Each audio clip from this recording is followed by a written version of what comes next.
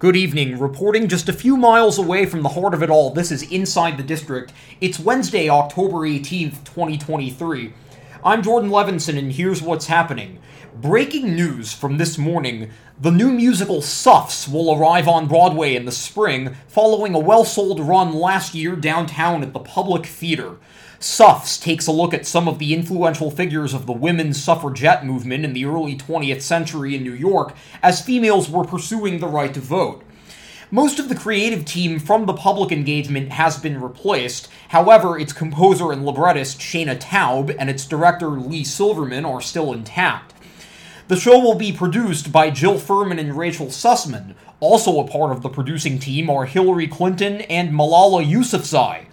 The show has a $19 million capitalization according to the New York Times, and in the many months since it was off Broadway, songs have been rewritten, the book has been further clarified, recitative has been scrapped, and the running time is now shortened. Furman and Sussman said Clinton and Yousafzai would also be ambassadors for the show, offering input while helping to promote it. Opening night for Suffs is April 18th at the Music Box Theater, which is currently the home of Pearly Victorious. A first preview date has yet to be announced. Tonight, Harmony begins previews at the Ethel Barrymore Theater. The new musical tells the true story of the Comedian Harmonists, an all-male German vocal group known for their musical comedy antics, and how they became one of the biggest groups in Europe before 1935, when they were never heard from again. The cast is led by Broadway veterans Chip Zien, Sierra Boggess, and Julie Benko. It features an original score by Barry Manilow and Bruce Sussman, a book by Sussman, and direction and choreography by Warren Carlyle. Opening night for Harmony is November 13th.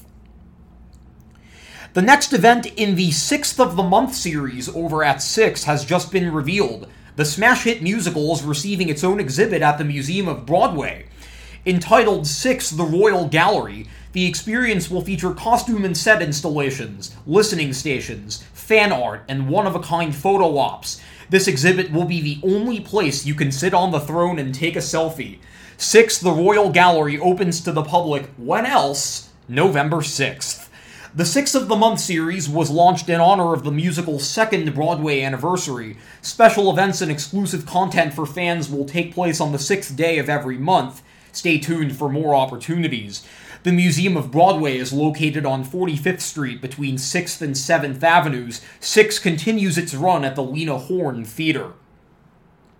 And finally today, the latest Broadway grosses came out yesterday for the week ending October 15th.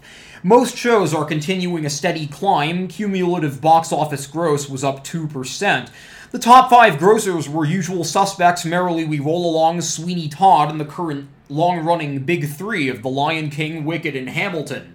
Some Like It Hot has been on an upward trend ever since its December 30th closing was announced late last month. Last week, it got close to rejoining the $1 Million Club with just over $955,000.